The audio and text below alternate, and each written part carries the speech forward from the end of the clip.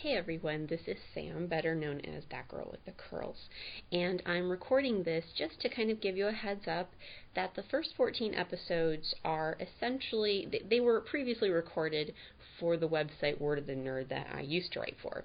And as I am no longer a writer for that website, I decided to take my podcast with me to my own website, The Maniacal Geek, and use this as my forum for interviewing people and whatnot and saying the things that I want to say, which, hopefully this introduction is getting that across. If not, I apologize.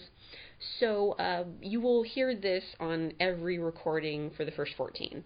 After that, they will be different recordings, just kind of, intros, basically, to whomever's on the podcast. So if you're hearing this for the umpteenth time, please skip ahead. If not, just enjoy the rest of the show, and I hope you keep listening and come back for more. All right? Thank you so much, and have fun with this episode.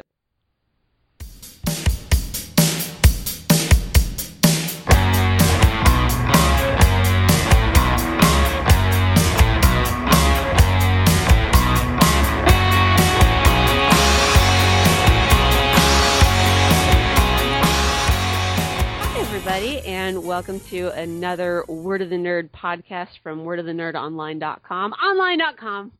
Wait, no. See, I was supposed to do it. No, it's my shtick. I get to do it. Oh, even if I'm hosting, I get to do it. It's one of the privileges and perks of being me. Of course. As you all know, it is I, Sam, your wondrous host from DC Confidential and oftentimes Word of the Nerd. Joining me today is my usual co-host from DC Confidential as well, JP. JP, say hi. Hello, everybody. And joining us today, we have two very wonderful artists who I reviewed comics for and met at Emerald City Comic-Con this last month. I don't even know what day it is anymore. So the artist and co-creator of Peter Panzerfaust, we have Tyler Jenkins. Tyler, say hi. Hello. There you go. And the artist and co-creator for the newest comic, Rat Queens, Rock Up Church. Rock, say hi. Hey, how's it going? There we go. How are you guys doing today? Doing good, doing great. Excellent. We are actually recording this on Earth Day of all days, so I hope that Yay Earth. Yay Earth. Yay Earth. So I guess that prompts the question: what is your favorite planet other than Earth? Rock. Gallifrey. Sorry.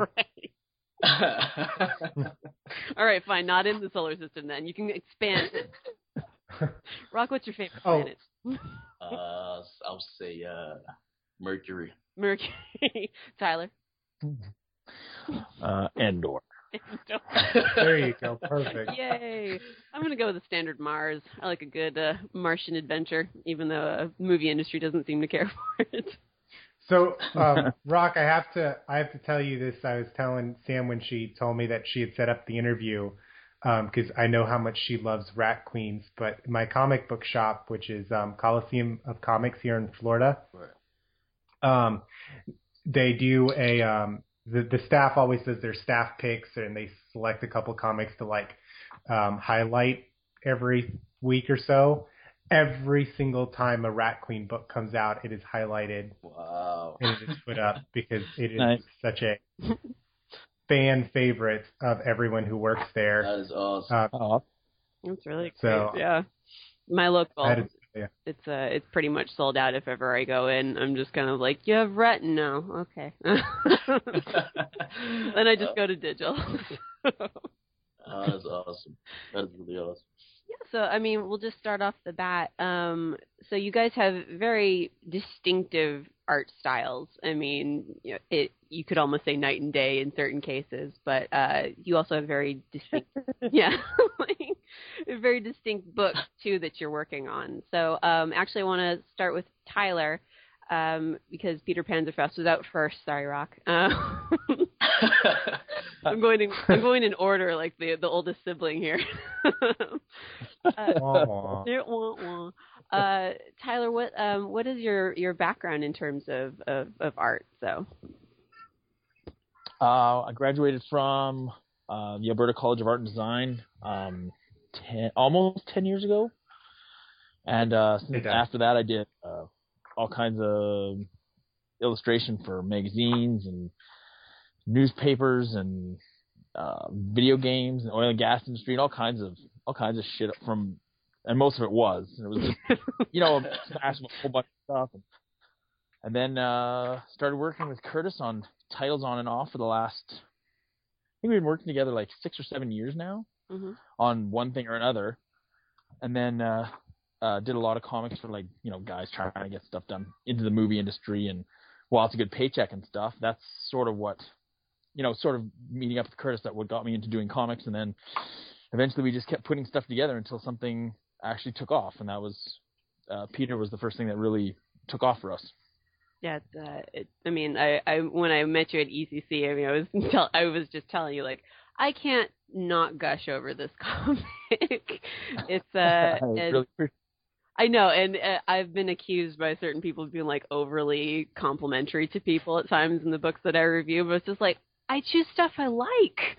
And Right. it's hard to be like overly critical, I think, of people's artwork when you're just kind of like, you draw good. What else do you want me to say after a while? Well, there's a handful of guys out of there that find lots of nasty stuff to say, so it's all good. It's fine. I'm happy to take this. Do you mean nasty like bad or nasty like nasty? No, just bad. Oh, okay. And enough guys who are more than happy to criticize. Yeah, the internet's full of those people. And how do you develop that style that you use for Peter Panzerfaust especially?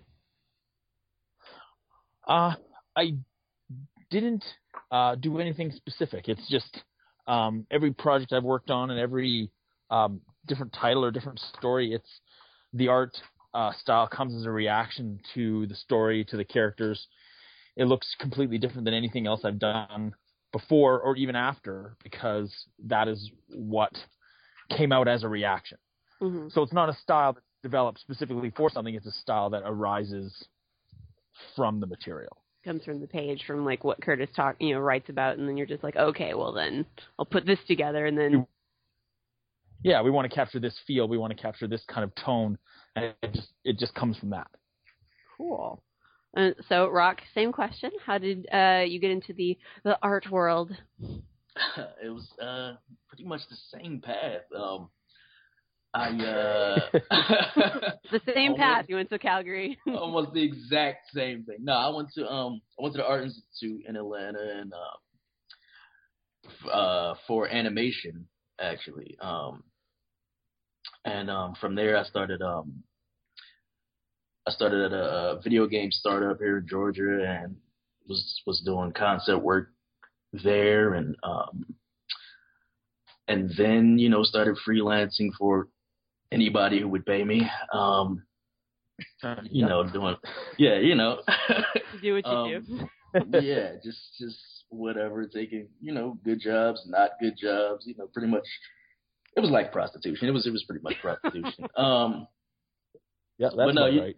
Yeah, and so I did that for a while, and I always wanted to, since I was a kid, I was just really into telling stories with art. And so I knew I loved comics. So I just started, kind of writing my own and doing pages and posting them online everywhere, flooding the internet with all my trash. And a couple people noticed it, and I started just doing a bunch of indie stuff. No, not published, just, self-published, but nothing big, nothing major. And then I did Festival with Image.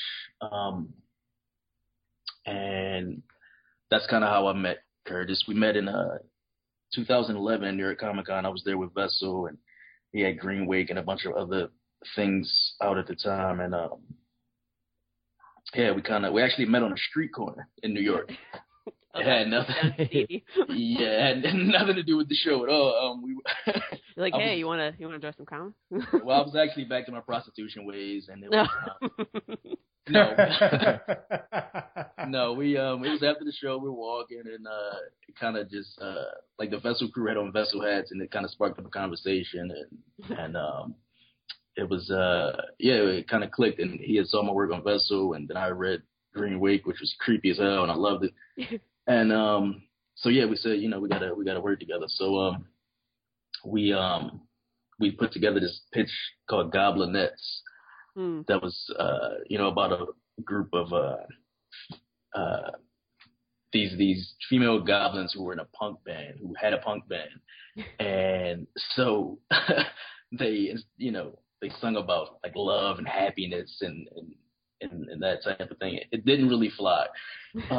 Surprisingly, it didn't fly. Why not? It's awesome. Come on. I loved it, but apparently nobody else did. But and from that we kind of Raccoons was kind of born from that. We still wanted to do fantasy. We still wanted this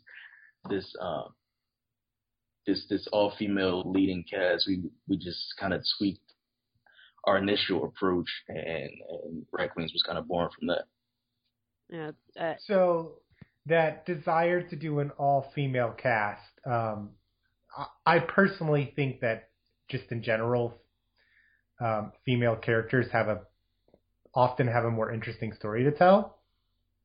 But what led you to want to do an all-female cast? Particularly for an artist, is there something more appealing about drawing female characters, or was it just something that felt right for the story? Well, I mean, as an artist, there's definitely more appeal in drawing women than men. But yeah, definitely. But no, I mean, it was something more appealing about women to me. I mean, I don't, others may disagree, but to different me, strokes for different folks, I suppose. Right. And of course, I prefer to draw, a wide range of body types and things like that. I was never a fan of the cookie cutter comic book body type. So that's fun for me, but it was never really, I don't know. I mean, we love women leads and stories. I don't know, as it's something we've kind of always dug. Things like Buffy and things like that, Xena. I don't know. I mean, we have these women in our lives who embody a certain strength and beauty and the total package. And so why not represent that in a book? Mm-hmm. Yeah, and one of the things that I really do appreciate about the design of the Rat Queens specifically is that they are full-figured women. Except for Betty, she's like a tiny little thing. But I mean, it's one of those things that I have talked about on the site before. Is that I was doing an article about Wonder Woman, and when they cast Gal Gadot as Wonder Woman, and everyone was going on about the body type and everything. And it's one of those things where you see an Amazon and you expect a certain type of look. A warrior should look a certain way, and specifically, based on their training, that right. Kind of stuff.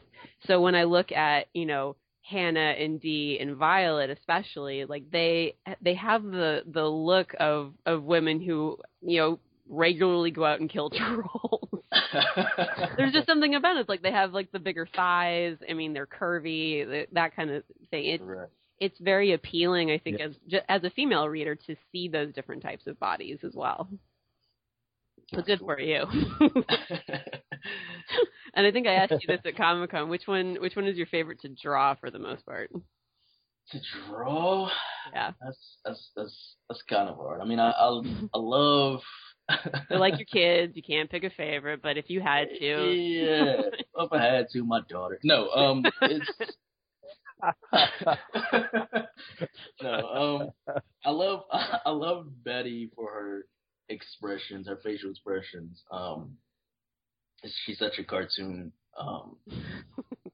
But I love Violet just because of her form, her shapes. I love that about her. I love Dee because of her hair. Oh yeah, I can go with that. The hair. Yeah. Yeah. I mean, so I don't know. It's kind of hard, but I guess And I love Violet because of her ginger hair too. So I'm gonna just say Violet. Yeah, Say Violet.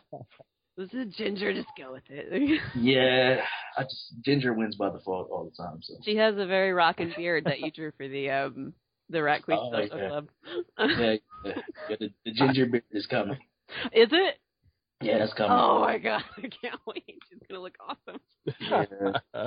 I think I'm gonna just My wife. I think I'm gonna just give her Tyler's beard. Call it a day. There we go. My wife was talking. We were reading some article about the slow progression of everyone becoming mixed race because we just keep inbreeding in the United States, and eventually none of us will be anything. And we were talking about this. That's a lovely way to put it. We'll be nothing. Yeah.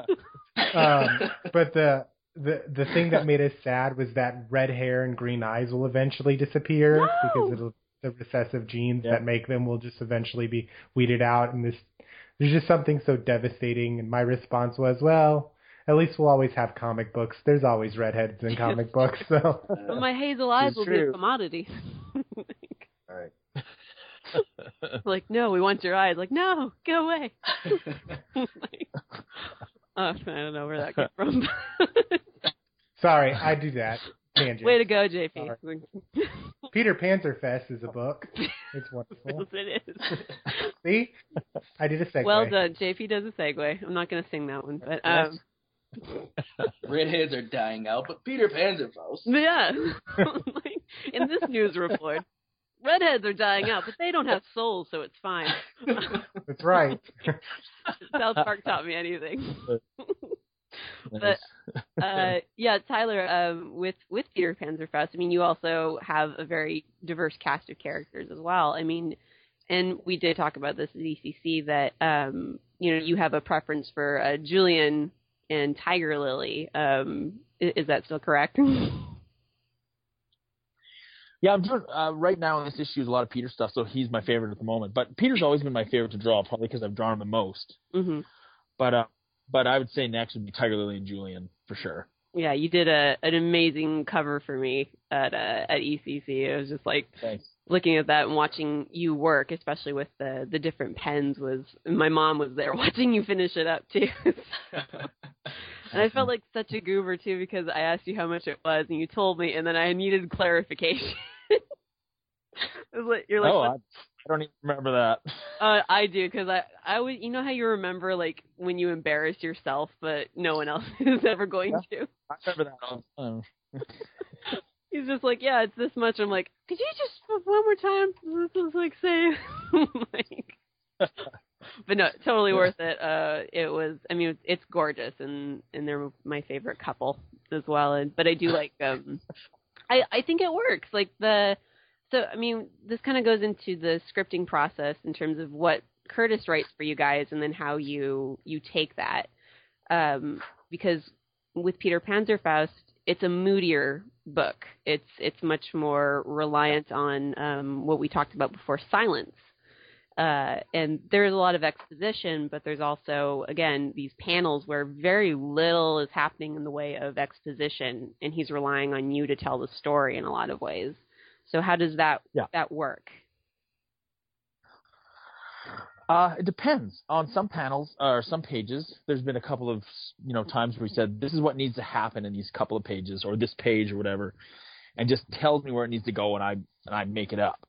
Mm-hmm. Some of the fights are done in that way, where he's like, it's got to be 2 pages of fighting, and it's got to end on this note.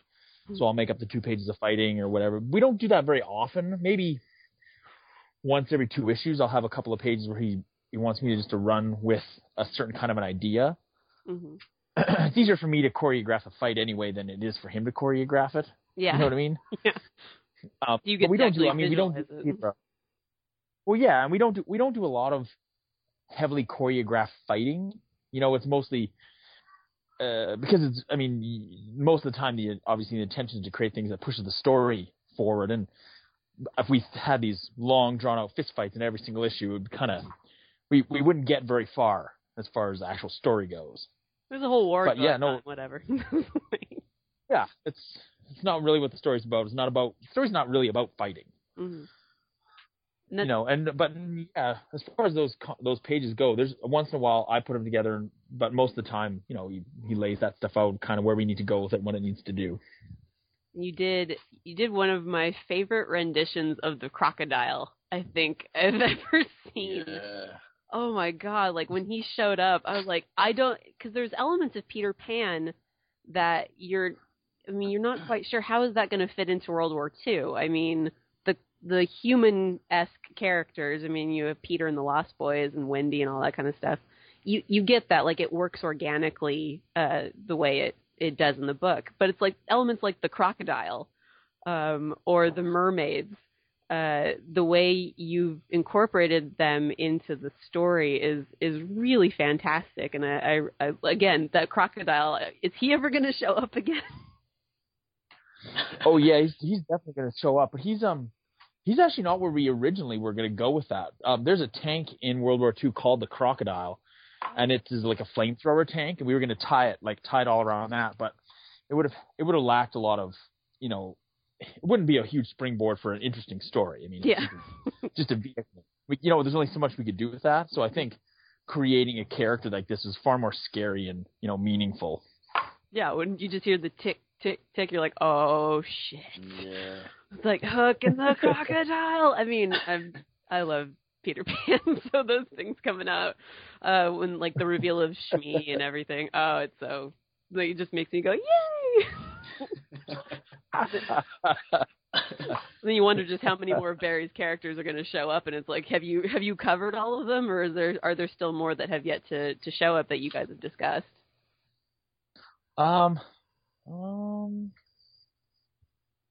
Can't think of any off the top of my head, but there could be. Damn, there's none left. No.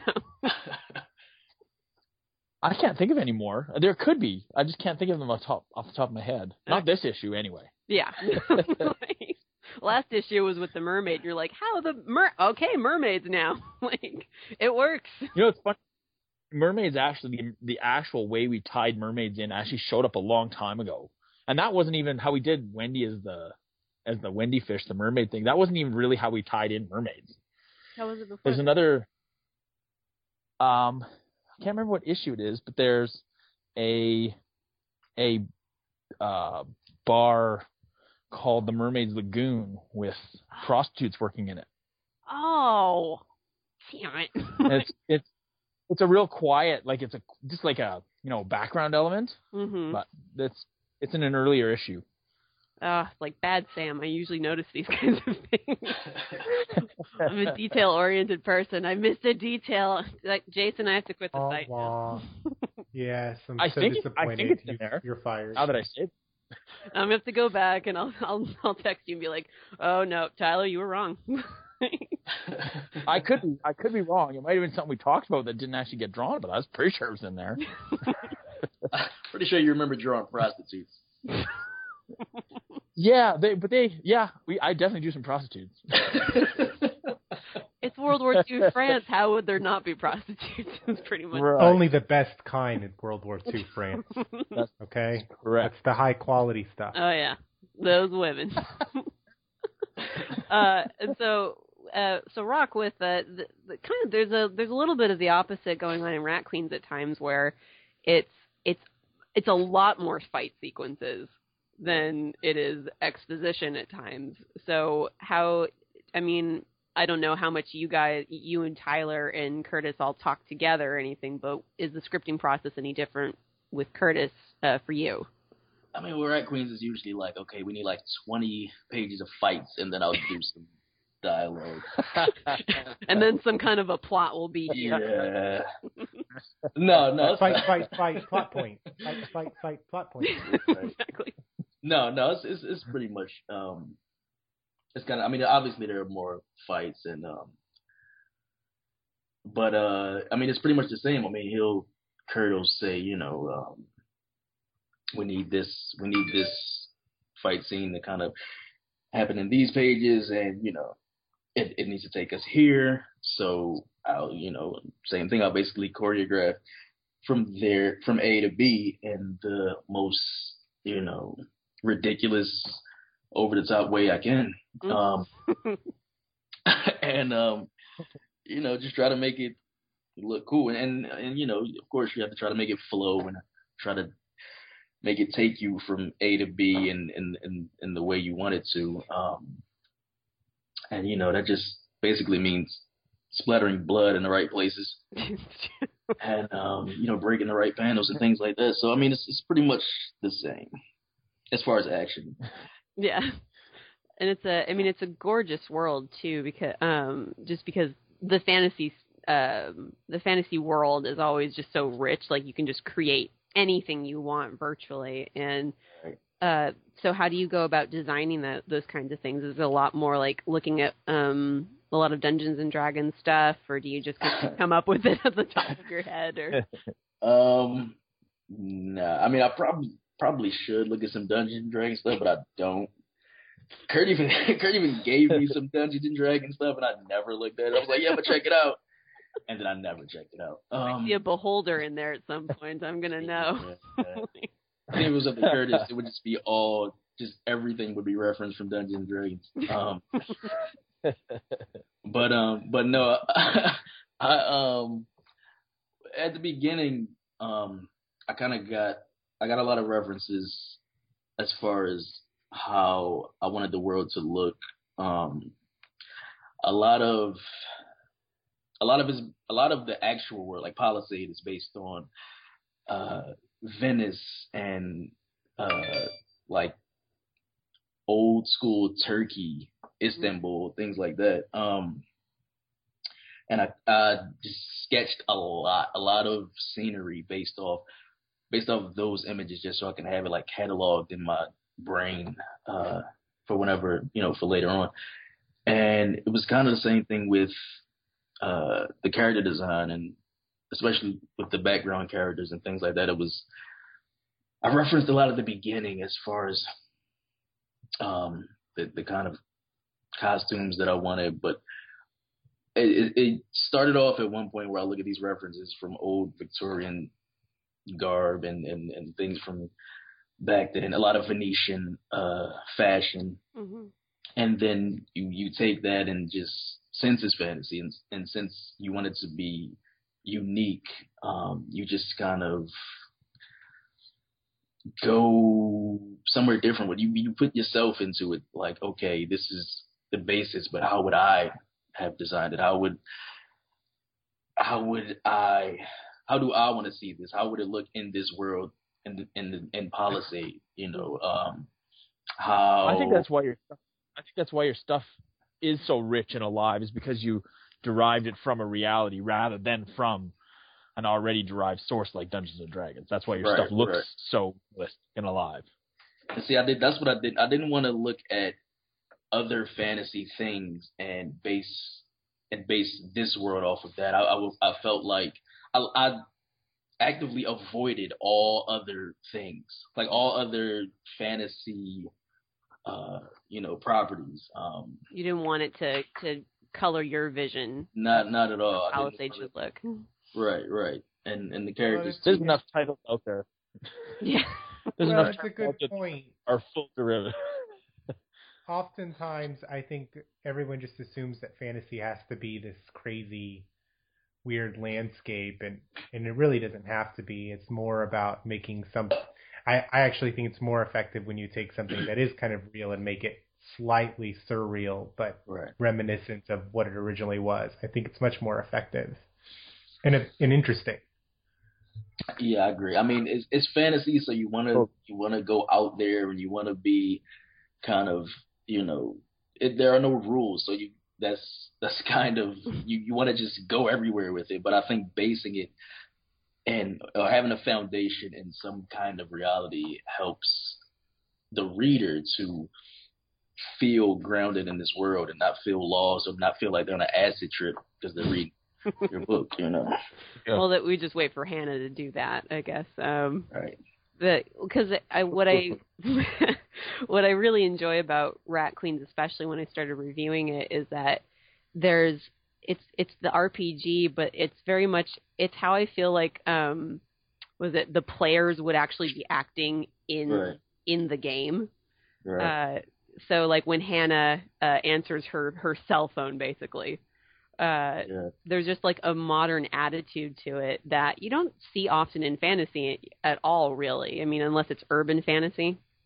Right. Where you're actually taking the urban fantasy and putting it in the fantasy scenario now, which doesn't happen that very often. So I appreciate that because I like the attitude that goes into all of the characters, like the way they talk to each other, the way they look at each other. Right. Like you said, like Betty has these great expressions, and the timing of the humor is really well done. I mean, it is. It's one of those. There are very few books that I will laugh out loud at, like intentionally because the book made me laugh or whatever.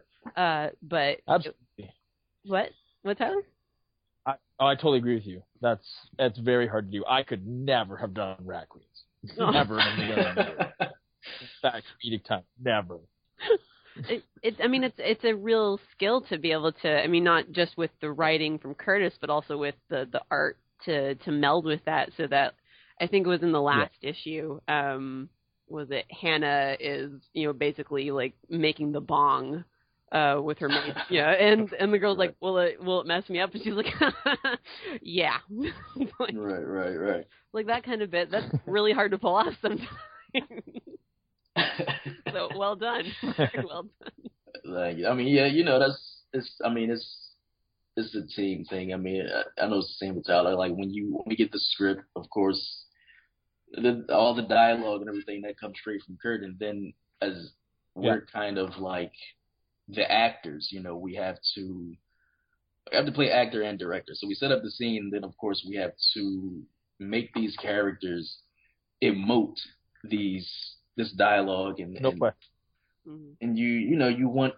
want people to feel, not just read. You want them to feel what is being delivered, the lines that are being delivered, or the emotion behind it, or the sentiment. And so it's just minutes of me making ridiculous faces in the mirror and or saying the lines in the mirror so that I can get the postures and the body language right and things like that. Just being silly, trying to make it. Do you have the same process, Tyler? Yeah, that's what it is. It's about all the rest of it is somewhat irrelevant, I think, if you can't get that performance. Mm-hmm. Yeah, it is about that. It's about that dragging that performance out of these characters. Right. Yeah, because I think it was Felix's arc, the previous arc. So all the stuff in Peter Panzerfaust, the stuff in the church, I always felt very strongly tied to, because you did so well, like making older Felix just kind of show those scars that are still with him, from what happened when he was younger and everything. So to be able to draw those kinds of emotional reactions out of people is a huge feat. I mean, because it can easily fall flat with a lot of people. It's definitely my favorite part of the job, for sure. Is that quiet, emotional, meaningful performance rather than the action. I mean, the action is a lot of fun to draw, but it's that getting that emotional meaning behind things and getting those faces to get people to react to those faces of those characters is it. Yeah, definitely. I say the same thing, and our book is mostly action, but I love those scenes, those emotional scenes. I've gone on record. I like to make people cry. I'm just into that. You're prostitutes and making people cry. That's all I'm about is prostitutes and sadness and sad prostitutes. Sad prostitutes is my life. So if I can make a prostitute cry, then my job is done. That's all I'm about. And then we put the explicit tag on the podcast. Rock up church making prostitutes cry. That's awesome. So yeah, I mean, so that is a really enjoyable part. Just those making people feel. If you can do that, if your art can actually make someone feel, that's amazing. Well, and that's we strive for that. Yeah, and in playing into that, because both of your books are critically acclaimed. I mean, Rat Queens, with it being so new, it's just exploded, and Peter Panzerfest is just a critical darling, like half the time. So it's weird. We don't get a lot of people really shitting hard on us. I think people who are going to do that just don't even bother reading the book. So that works out fine. It'd be like, what could you have possibly found wrong with this? I don't get you. Like, if you read or have eyes, like. So how have you guys? How have you guys? I guess been seeing with the responses from people, like especially like conventions. Like, how do you guys? What's your barometer for fans coming up to you and talking to you? Anyone can jump in. I love going. Failed question. I don't think I. Good. Yeah. Does it get the reaction you thought it would? Like when you sit down and you take on a book for the first time and you're like, people are gonna just fucking love this. Or do you not have that sort of sense before you go into it and you're kind of always surprised and it's just more about getting that thing? Because just like Rock said, you're trying to get that you're trying to elicit that emotional reaction. So how much at the end of it do you gauge what you sort of thought you'd get versus what you actually get? I think going into Peter, me and Curtis sat on it for about 2 years because we didn't really think we were ready to pull that off. I think subconsciously, but I think we always knew that we knew what we were trying to say, and I think we knew that the people who got it would hopefully get it for the same reasons we were creating it, and that has been the reaction. The things that people have said about it is a mirror image of exactly why we were making it. They get the same themes, they get the same tone, they get the same meaning out of it is why we're making it. But I've worked on lots of projects going into it where you're like, I'm pretty sure, after you see that first script, you're like, I'm pretty sure people aren't going to understand what the hell's going on here. Or, it's just not going to resonate. But this is... I've read a couple of those books. Not yours. Me too. I've both. I've worked on and read. You never really know. With Rat Queens, it was... You hope. Right. You hope, yeah. And you don't really set those hopes too high because, I don't anyway. I can't deal with emotional hurt. You want other people to be sad, but you don't want to be sad. Yeah, I don't want to be sad. I just want to make people sad. I want to make people cry. I don't want to be empathetic to it. But you're just a masochist, apparently. I am. That's pretty much me. But no, you you hope, but it, like with Rat Queens, we went in like, okay, this is fantasy, so right there is such a niche genre that we might it probably won't be crazy big, and then on top of that, it's an all-female cast, but it's 2 dudes behind it, and so that right there is the eye roll effect. And so it was. That's my reaction to the concept when Curtis first told me. I'm like, "There's no way that's gonna sell." And then I saw the first issue. I'm like, "Never mind. I take that back."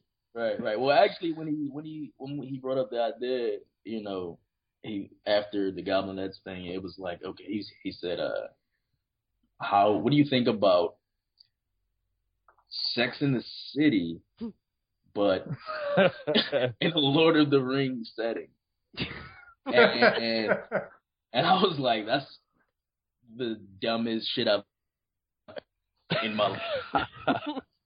Let's do it. And I was like, let's do it. I'm all for it. That's a terrible idea. I hate it, but I'll draw it. Yeah, I'm like, it's so bad. I would love to do that.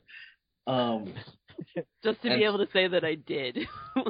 But I mean, no, it just that the contrasting ideas I was into it, and so that's kind of how it happened. I don't even think I answered the question. I started talking about. No, that was a perfect answer to the question. I don't know what you're talking about. All right. What's going on? What happened? Like, because just the fans have been coming out of the woodwork. I mean, you and Curtis do the Rat Queen Social Club, the stuff online at least, the videos. Okay, yeah, and see that's the thing. Okay, so we had this this low hope bar set, and it was and it was like the complete opposite. I mean, out of the gate it was a nice response, but then out of nowhere it was just like a massive floodgate was like a fan floodgate was opened, and it was so overwhelming, and it wasn't just oh, I love the book. It was like, oh, this book makes me feel things, and it's this and that, and it was it was crazy. I was it was just amazing. I was overjoyed, and I still am, and it's just amazing, the fan response, and we love interacting with the fans, and it's been a wonderful thing. Yeah, the cosplay that's come out from Rat Queens alone. Yes. Like, damn! Like, there was one woman who's dressed up as a Hannah. I was just like, I want that costume. Yeah. Yes. It's been pretty great, and that's insane to design. To design, it's I don't know. I mean, I've seen Peter walking around the conventions too. To design a character. He's around. Like, I saw Curtis in that picture. He was like in a picture with Hannah and Peter, and he was just like, I think he was crying. That's true. That was. Oh, I think I might have seen that photo going around. That was insane. But just to see, this thing you design is these characters you design, and you literally just scribble on a piece of paper, and now it's walking around in front of you. That's trippy. It's crazy. It's every form of flattery and humbling. I don't even have words. Yeah, that's an interesting. That's a refreshing way to hear, because oftentimes people don't realize. Most people don't get to go to very many conventions, and when they do, they don't always get to meet people, because there's always forever long lines, and it gets crowded, and the whole thing just gets to be a bit much. And I always tell people the best part of a convention is going up and down Artist Alley and realizing just how wonderful the people who do these things are. Because it's very easy to pick up a comic book in your comic book store, and look, we're all sort of subject to this fantasy that we live in, and we're by design, by our culture, by our nature, designed to idolize things, right? So we idolize these creators just as much as we idolize the characters. And then you find out, wait, no, they're like really just normal people, right. And they're just as awed by your crazy behavior as we are by theirs. So we're all crazy. We've established this now. Right. But so it's interesting and refreshing to hear that's what you get from that it is that humbling sort of experience. And I think that's good for fans to be aware of, that it's not just their enjoyment, that it's everyone's enjoyment, so long as no one's giving them weird looks and harassing them and stalking them through the convention. That's a good thing about Emerald City, was that at least there were tons of anti-harassment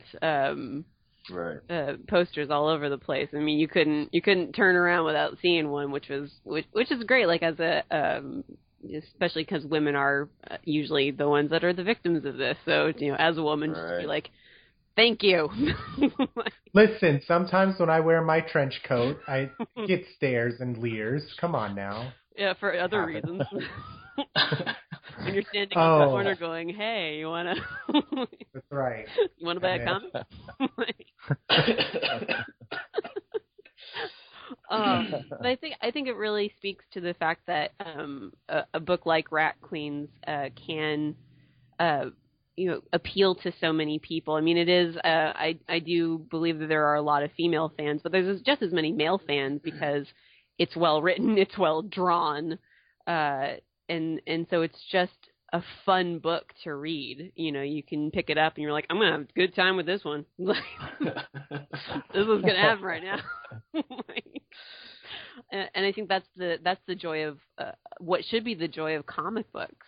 Yeah. You know, that we should be able to pick something up like Rat Queens or like Peter Panzerfest and know that we're in for a particular type of journey and get some satisfaction out of that too.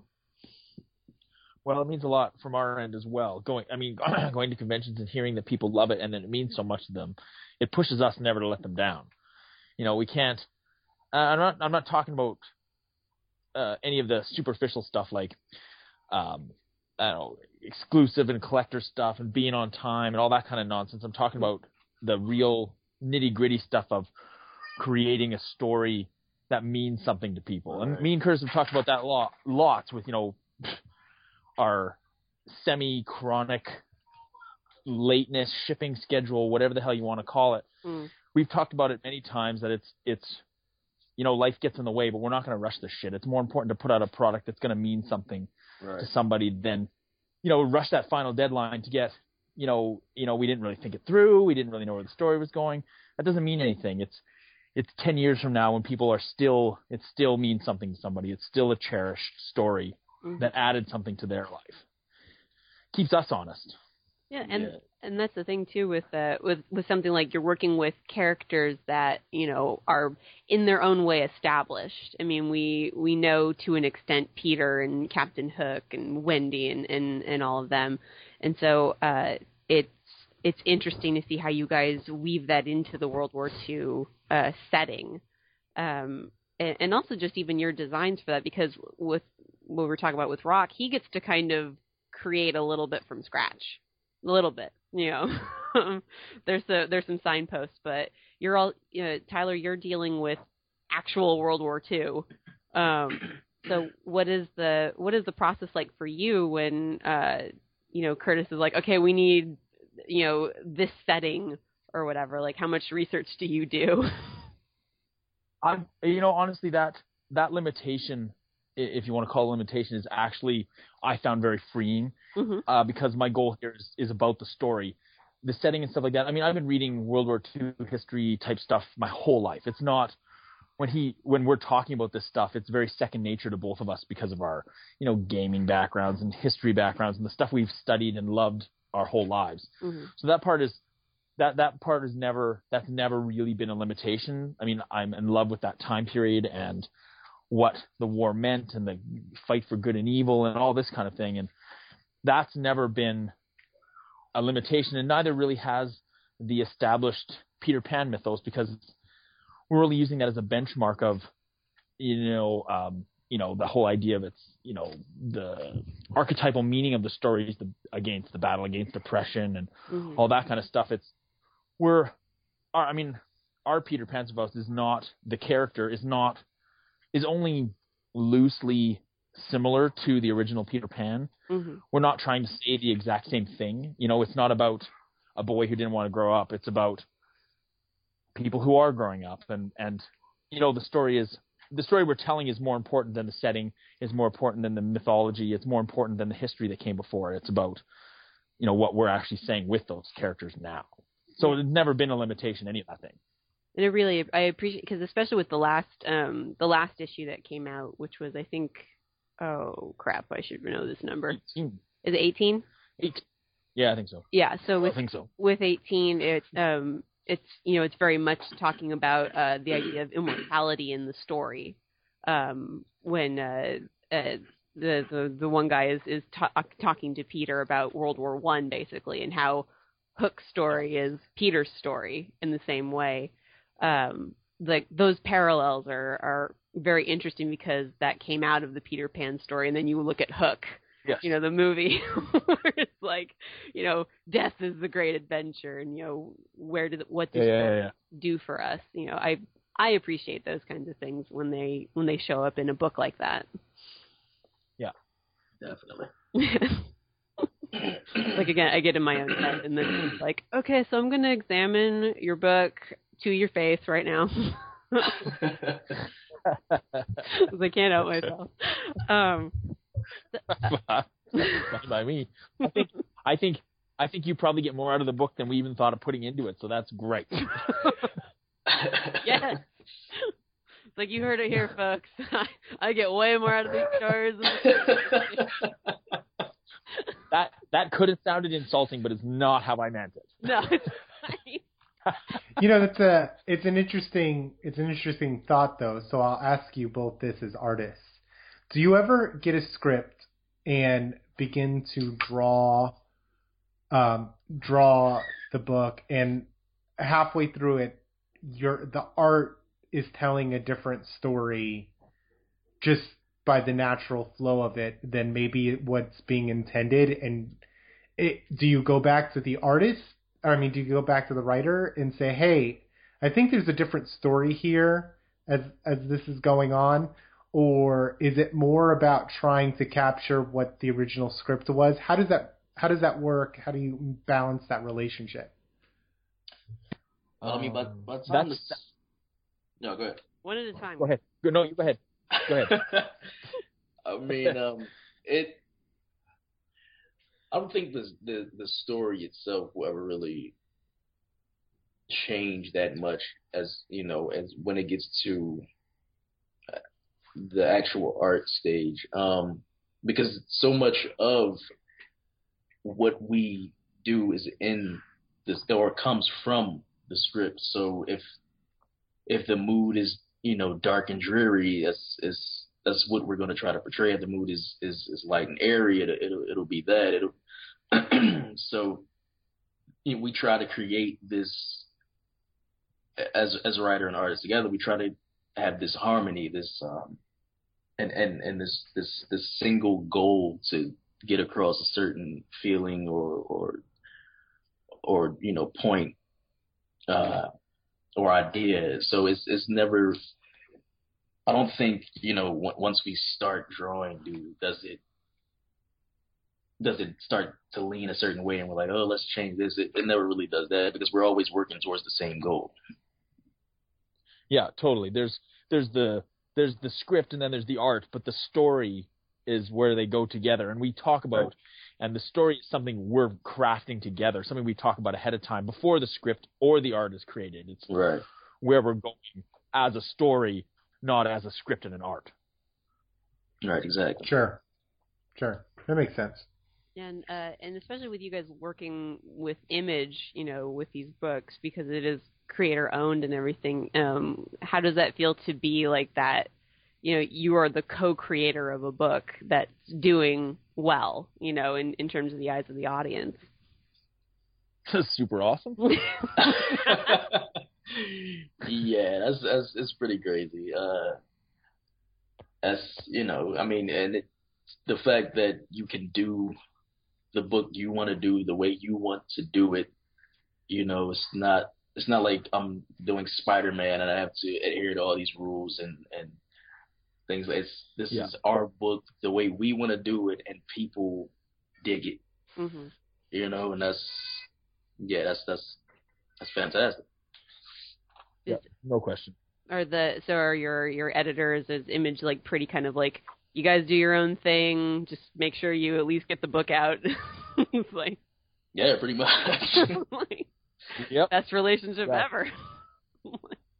Yeah, we have discussions maybe around covers and from the promotion stuff like that. But as far as the story goes, that's us. That's right. Our editors and publishers, stuff like that, don't interfere. I don't mean that in a negative way. They don't. We craft the story. Yeah. Right. It's all you guys. That's all. That's just awesome. Just makes my normal 55-hour-a-week job where I'm making enough to support my family seem like total cop-out. Like, I've done this wrong. Wow, JP, you've wasted your entire life. I know. Gosh. Financial success means nothing in the wake of awesome success. You may be rich, but I'm awesome. That's what I want to say. There you go. I think rich and awesome is the goal. Yes. That's my goal. The melding of the two is always, I think, high on everyone's priority list. Right. No. I pretty much know that I'm not talented enough for both. Oh, So Jason. pick one and go with it. You're fine, sweetie. You're fine. That's the extent to my empathy. In my family, that's how far it goes. Like, they're there. Yeah, that was the haircut. Patronizing haircut. There he goes. Like, oh, you're good. You're fine.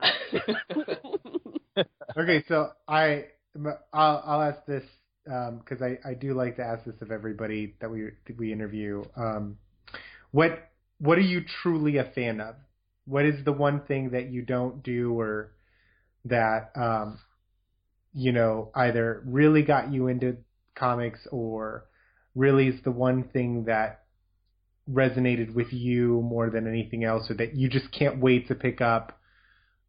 What's your one thing that is just I geek out, fan out for this one particular thing? You mean like in the comic world or in anything? Just go for it. Let's say comic. The entire world. That's a lot harder. Let's say comic world so we don't have to. Yeah, let's stay in comic world. Fine, limit yourself. Go ahead. Yeah, I'm trying not to limit anybody, and then they're like, "No, give us rules." That's a very broad spectrum. Yeah. All right, fine. Comic-wise, what are you a fan Cool.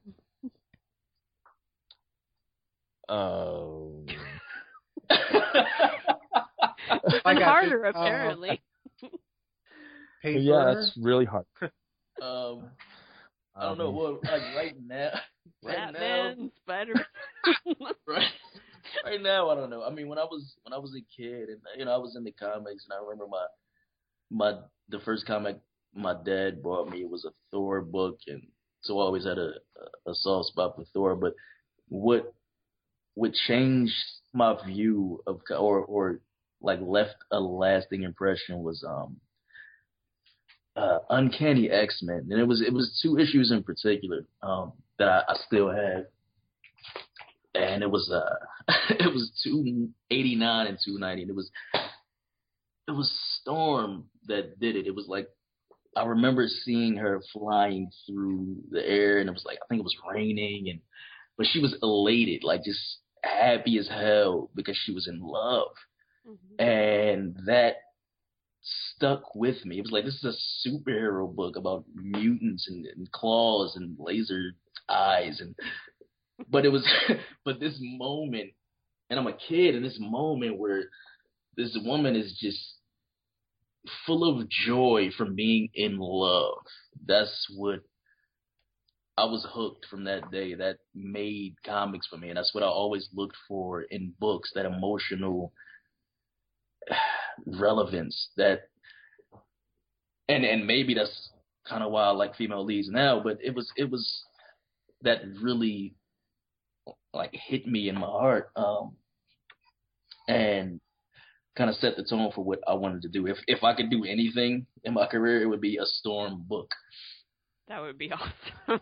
I would love to do that. Would you do Mohawk Storm, or would you do? I think I would have to. Yeah. Yeah. I was like, it's Mohawk Storm or no Storm now. Yeah. Mohawk or nothing. Yeah. It's funny. I don't remember there ever being a Storm solo book, but she could totally carry one. She should have one. Freaking Storm. Yeah. Yeah. The most powerful mutant, practically. Tyler. I think what sort of, like, I read comics as a kid and stuff like that, but then I was out of comics forever, and then getting back into it, what got me into back into comics from the point of view of from an art point of view, was seeing Hellboy actually. Hellboy and that type of character, that type of archetypal, iconic, heroic, bigger than life, but very much a real character in real life. Something, like the best kind of heroes, where you can see yourself in them and you can see them pushing you to be better.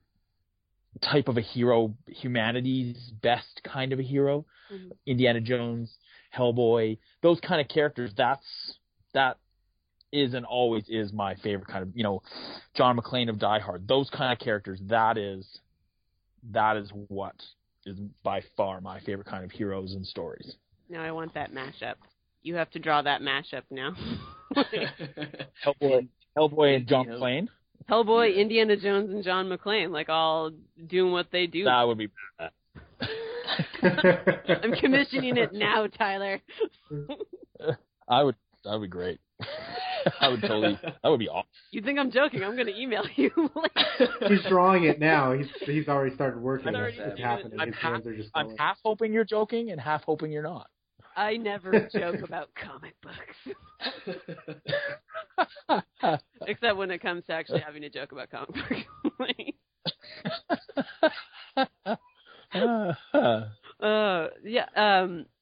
So I actually wanted to ask you guys this too, because Tyler, they did a motion comic for Peter Panzerfaust. So did they come to you guys with that, or were you involved in it in any way? No, we weren't really involved other than providing the art files. Mm-hmm. So no, I didn't have anything to do with the actual animation or anything to do with that. Nothing to do with me. More just like the library coming to you and being like, "Hey, we want to turn this into a motion comic." Yeah, and it's the same guys that are moving, pushing forward on the TV series. Oh yeah. I was almost gonna say, because both of these properties could easily be movies.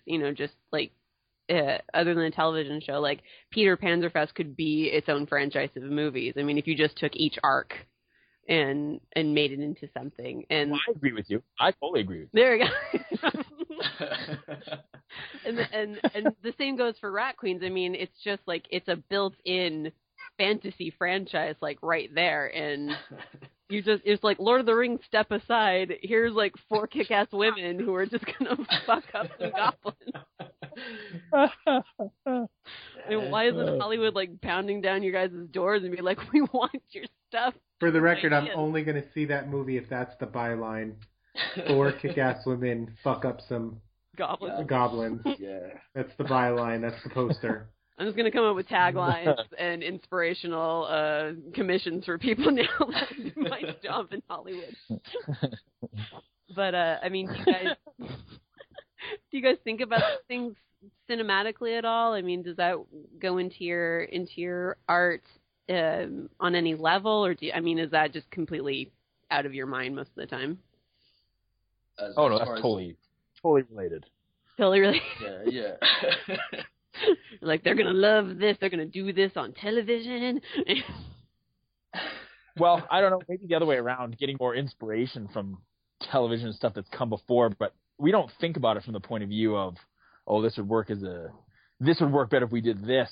Mm-hmm. For what they'll see later on as making it. We don't think about that at all. Okay, so it's the reverse. So you're taking inspiration from other sources then. Absolutely. There's like a handful of movies that are definite inspiration for the look of Peter. Like what? The Guns of Navarone. Okay. Kelly's Heroes. Nice. Where Eagles Dare. 70s war movies. 70s war movies. I think one of them, I remember one of them reminded me of Audie Murphy, To Hell and Back. There was a definite feel with Peter Panzerfaust to that, just kind of like the horrors of war told from this, young man who experienced it and then acted it out in his own movie. Yeah. It's like, he was a healthy individual, I'm sure, after that. So. Yeah. But Rock, do you take any inspiration? I mean, we talked about the D&D books not being so much, but I mean, have you looked at any like? Not so much for the look. If anything, more just cinematography. The way you set up a scene or set up shots, and that's just from me, I guess, liking certain directors' eye for things like Quentin Tarantino and. I'm not even kidding. I was thinking Tarantino. Like, it's a range from like Tarantino to Tim Burton. It's just people who visually and not even just artistically, but the way the shots they pick, the way they move the camera, things like that is really kind of sticks with you. And so a lot of that, I think, is an influence on the same thing in the book. The shots that I pick and things like that. Oh, yeah, like I said, I want to see both of you guys' stuff up on the big screen and be like, I used to read that, and it's not as good as the book. Yeah. Then we'll do fan. Yeah, us too.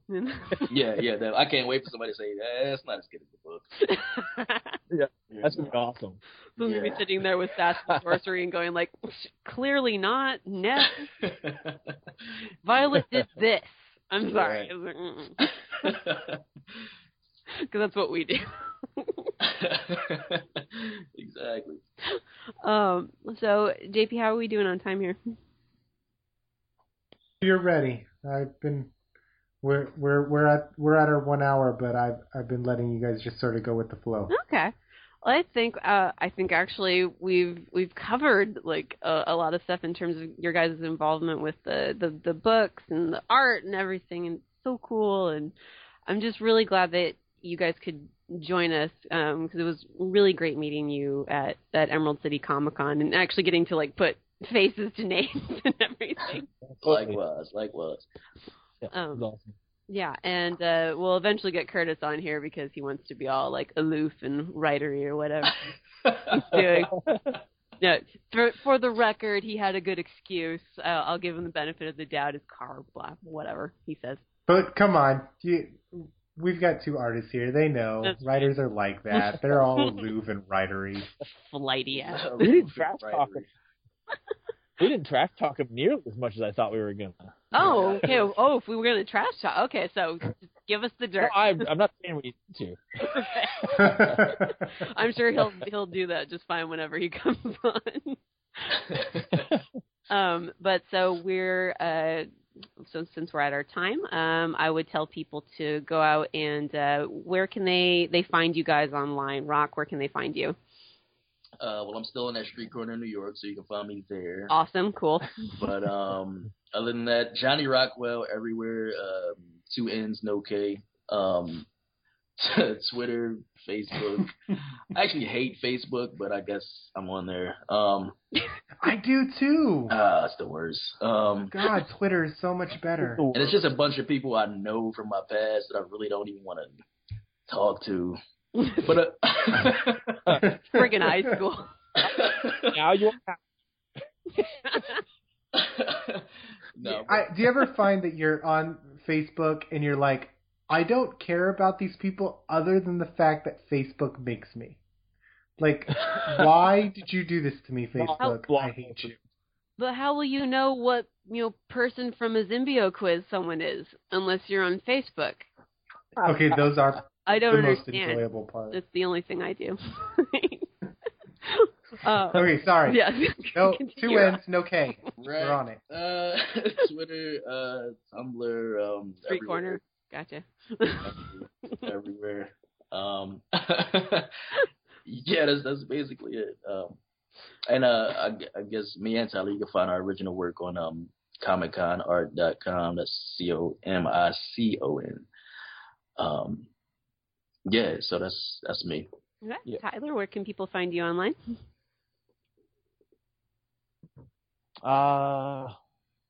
Twitter. I don't actually know what my Twitter is.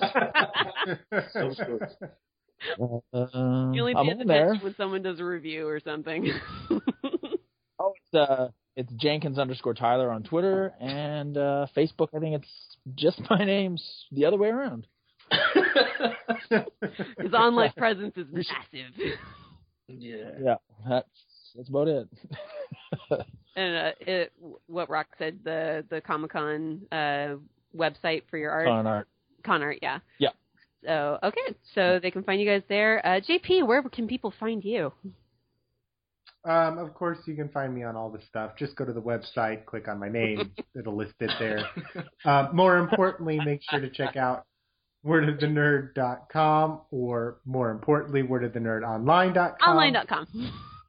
And check us out on iTunes. You can not only catch this wonderful podcast with these wonderful guests, but also DC Confidential and our numerous other properties, which you may or may not listen to, but you should be listening to. So thank you very much, and that's my spiel. And you can also find me on Twitter at darling_Sammy. Sorry. Then I get laughed at his spiel. I just get the cases and giggles. Listen, that's a very important spiel. It is. It was. People need to understand that we're on iTunes, yes, even though I hate Apple.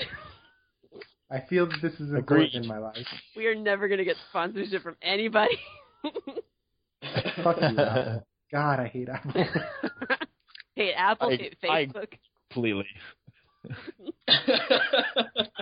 All right, well, now that we're talking about all the things that we hate, always the best place to go out on for a podcast. So from Word of the Nerd, from myself and JP, Tyler, Rock, thank you so much for joining us. And thank you all for listening to them. Thanks for having us. Yep, thank you. It was awesome. Thank you. Good night, everybody. Good night, everybody. Night.